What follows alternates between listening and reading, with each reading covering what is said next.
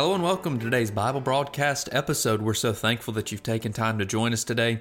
As we continue here in our study of the book of Mark, we'll be looking at Mark chapter 1, verses 21 through 28 today. So I encourage you to grab your Bible and follow along.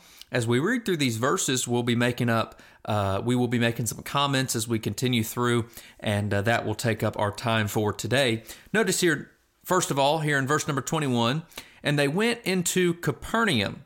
And straightway on the Sabbath day, he entered into the synagogue and taught. We see here in verse 21, that word Capernaum there, that is a city on the northern shore of Galilee. And this would be where Jesus' hub of ministry would be. This is where Jesus would have his home base in his earthly ministry.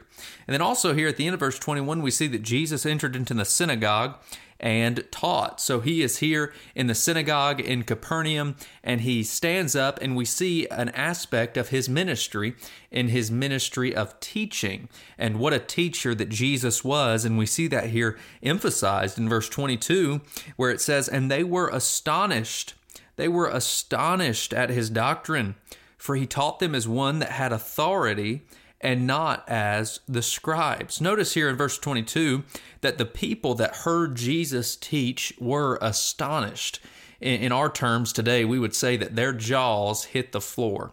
Now, I cannot imagine being in the room when Jesus Christ himself, the Son of God, God the Son, stood up and started to teach, thus saith the Lord.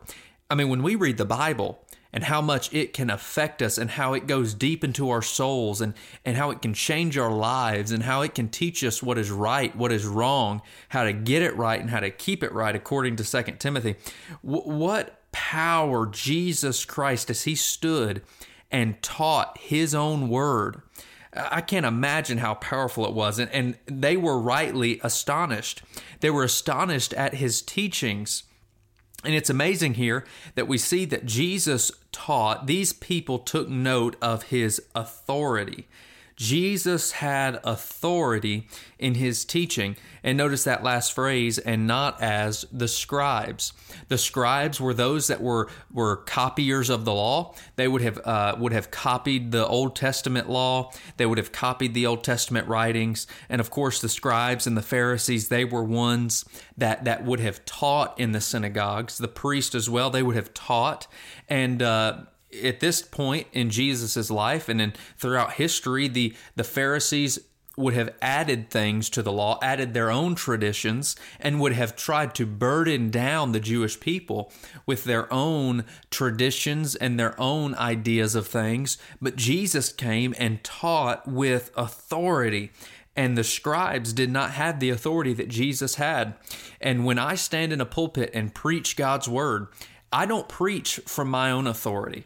I have no authority over anybody's life, but I'm thankful that I have a Bible that has the authority. And God says to preach the word. See, when I preach, if I preach my own opinions and I preach my own traditions and I preach my own ideas, that will not change anybody's life.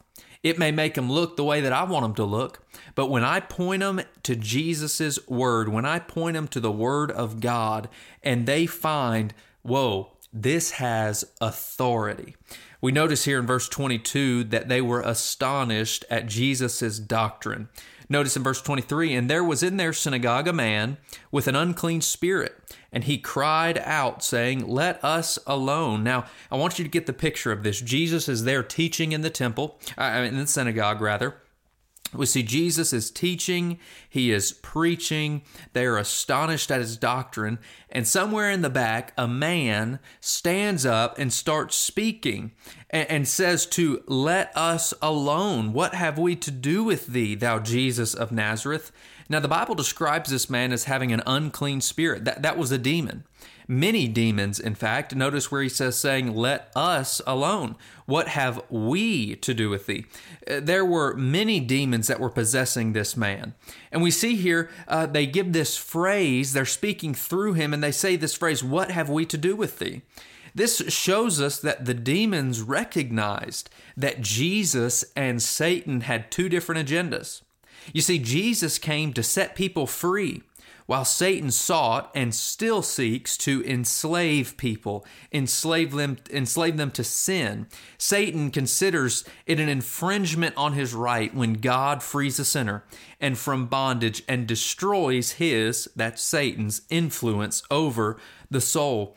See, these demons and Satan, they have a different agenda than the Son of God has. And as Jesus was teaching and as these people were astonished at his doctrine, I can just imagine that Jesus would have said, "And I have come to give you life and to give it more abundantly." And these demons, they didn't like it. They jumped up. They jumped into this man and they jumped up and had him and spoke through him. And we see there what they were speaking. They said, "What have we to do with thee, thou Jesus of Nazareth?" Now remember, when Jesus called a disciple and Nathanael came and he said, "Can any good thing come from Nazareth?" You see, Nazareth, it was a kind of a derogatory term. And so the demons here are really, in a way, being derogatory towards Jesus. But now later, Jesus of Nazareth, that title would be used as an identification of his humanity. Then notice here they say, "I know thee, who thou art, the Holy One of God." You see, the devils believe in God. The devil is smart enough not to be an atheist. The Bible says that the demons believe and tremble. The demons believe that there is a God. I want you to notice this title, Holy One. It's used in Psalm 16:10, where it says that thou wilt not suffer thine Holy One to see corruption. This is a reference, a title to the Son of God, to Jesus being God. We see his humanity and his deity in this verse. Then we come to verse 25 and 26, and they say, "And Jesus rebuked him, saying, Hold thy peace, and come out of him. And when the unclean spirit had torn him and cried with a loud voice, he came out of him." Jesus has power over the devil.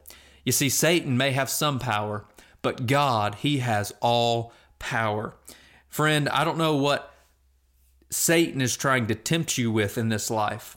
I don't know what Satan is trying to do and trying to distract you from serving the Lord, or how he's trying to convince you that it's not worth it to continue serving God. Can I tell you that the same Jesus that rebuked this devil and rebuked him and called him out and had power over this devil is the same Jesus that you and I serve. Whenever Satan comes telling you about your past, just remind Satan of his future. Satan's future is that he will be trodden down under the foot of Jesus Christ, and we know that one day he will be sent to an eternity in the lake of fire where he will never be free to roam this earth again. And I praise the Lord for that day. Notice verse 27, "And they were all amazed, insomuch that they questioned among themselves, saying, What thing is this? What new doctrine is this? For with authority commandeth he even the unclean spirits, and they do obey him. And immediately his fame spread abroad throughout all the region round about Galilee." You see, Jesus, these Jewish people, they looked at Jesus and they said, "Man, he's not just speaking, but he's backing it up. He's doing wonderful signs and miracles." Jesus used these miracles and these signs to back up what he was preaching. And praise the Lord, today, we don't need a sign. We don't need a miracle, because we have God's word that we can read. This is all the evidence that we need. And we don't need the signs. We don't need the wonders anymore. The Bible says that the Jews required a sign because the Jewish people were unbelieving. And when Jesus came, he affirmed his message. He proved it, for lack of a better term, by his use of miracles. And we see today that we have the Word of God, that we have the authority of the Word of God, and that we no longer need these miracles because we have our Bibles. Well, today, as we've wrapped up here in Mark chapter number 1, verses 21 through 28, I encourage you to be with us again on Wednesday as we'll be looking at verses 28 through 31. And I encourage you to make your plan to be with us at that time. We pray you have a good day, and we look forward to being with you again in the future.